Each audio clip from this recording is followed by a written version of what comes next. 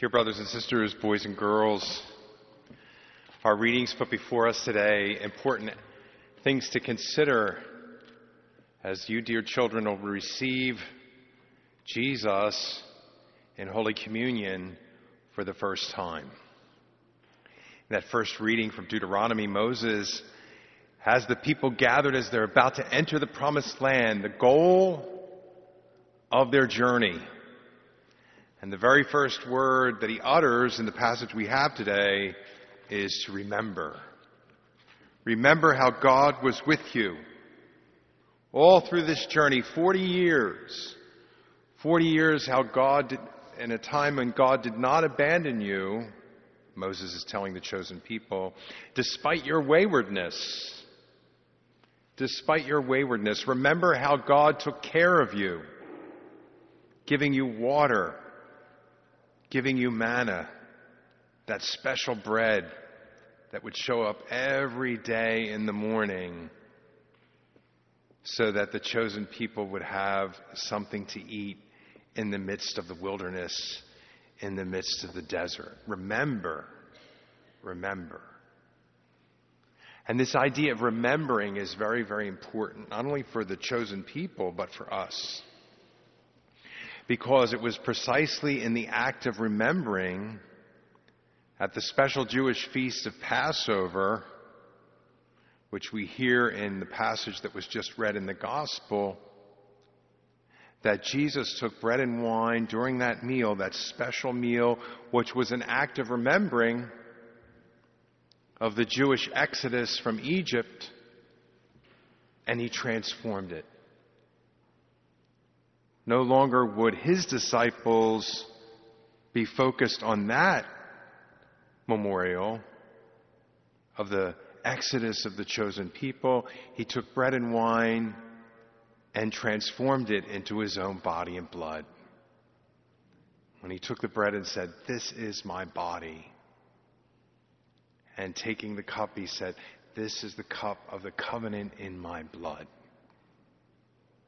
And whenever you do this in remembrance of me." Dear boys and girls, this act of remembrance is something very, very special. And the Jews understood this idea of memorial.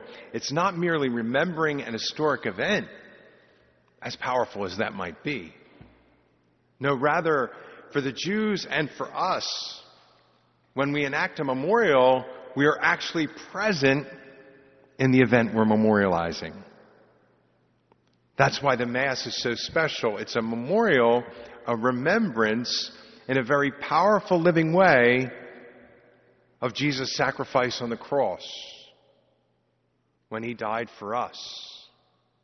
So that every Mass we are present in Jesus' greatest act of love, which won for us the redemption, the forgiveness of our sins. When he laid down his own body, his own life, to be sacrificed for us. But we know that Jesus rose from the dead. He rose from the dead on Easter Sunday, revealing that he truly is God. That he truly is God. And when we receive Jesus in Holy Communion, we receive precisely that, the risen Christ, the living God. A God, just as was explained in the Exodus, who never left his people. Dear boys and girls, brothers and sisters, Jesus never leaves us. He is with us always with his great and tremendous love. His great and tremendous love. And that's why it's so important that when we receive Jesus, we're in the state of grace. We're in the state of grace because only being in the state of grace where we're not conscious of mortal sin can we be in a state worthy of God. And the saints all understood this hunger, this great desire to receive Jesus in Holy Communion. And as I look out on you this morning, boys and girls, comes to my mind once again the beautiful story of Saint Jacinta. Saint Jacinta was one of the 3 Fatima children. You know, Lucia, Francisco and Jacinta. And Francisco and Jacinta were brother and sister, right? And Jacinta was so young. She was the youngest. She had not received Holy Communion yet. But her cousin Lucia was older and had the regular pattern of going to Mass on Sundays and receiving Holy Communion. And in this time when Jacinta was ill, and it would be an illness that eventually would take her life, she was at home in bed, and Lucia went to visit her cousin. Lucia went to visit her cousin, came in the room, and Jacinta asked Lucia, "Were you at church?" "Yes, I've just come from church." "Did you receive Holy Communion?" "Yes, I received Holy Communion." And then she immediately said, "Come closer, I want to be near Jesus." Isn't that beautiful? Come closer, I want to be near Jesus. When was the last time somebody said to you, "Come closer, I want to be near Jesus"? It's something to think about. Something to think about, that boys and girls, in receiving Jesus in Holy Communion, we carry him wherever we go. We carry the grace, the love, the life of God to others. And that's why the Eucharist is at the center of our lives as Catholics. It's at the center of our lives as Catholics because you and I, my friends, have the privilege. What a wonderful privilege. Jacinta and all the saints understood this. We have the privilege that when we receive Holy Communion, we know we're receiving the living God, Jesus Christ. And that's why it's so special. A day of great celebration and great joy. And that's why the psalm is so important for us, because the psalm really gives us the key as to how we celebrate our life in Christ. Blessing the Lord at all times. Praising him by the way we live and talking about him. Glorifying the Lord. How do we give him glory? By the way we live. By the way we live according to the gospel. According to the commandments, according to the Beatitudes. Whichever way you want to express it, it's being very close in our lives, making choices every day that reveal our love for the Son of God, Jesus Christ. The Psalm says something very special, and we hope it's true for each one of you, boys and girls.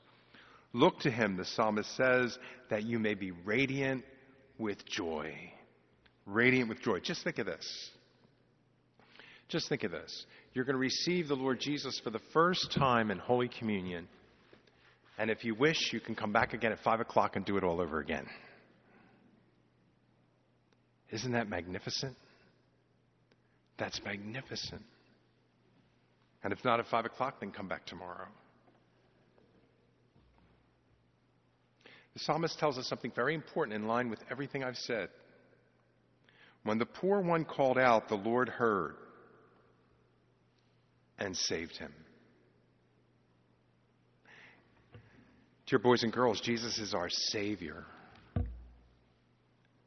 And while it's true that with his one death, he brought salvation for all, those that lived before that act and those that lived after, we know that we need a Savior all the time. We need a Savior, we need a Lord, we need a friend who will inspire us to avoid those temptations that lead us to sin. Those temptations, and they're all out there, that want to call us away from Jesus. And Jesus is always there with us, and especially in our conscience, reminding us to stay close to him. And if we do that,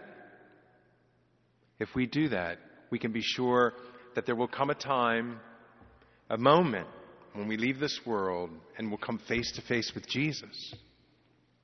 And at that special moment to which we all are looking, if we've listened to him, if we've followed his way, if we've loved him with all our heart, that meeting will be the most glorious meeting of our lives. And that meeting on that day will never end. And that's the day St. Jacinta was looking forward to. And that's the day she believed in completely. And it's for us to imitate her, this wonderful, beautiful child, no matter how old we are, to be so delighted and so happy when we receive the body and blood of Jesus Christ.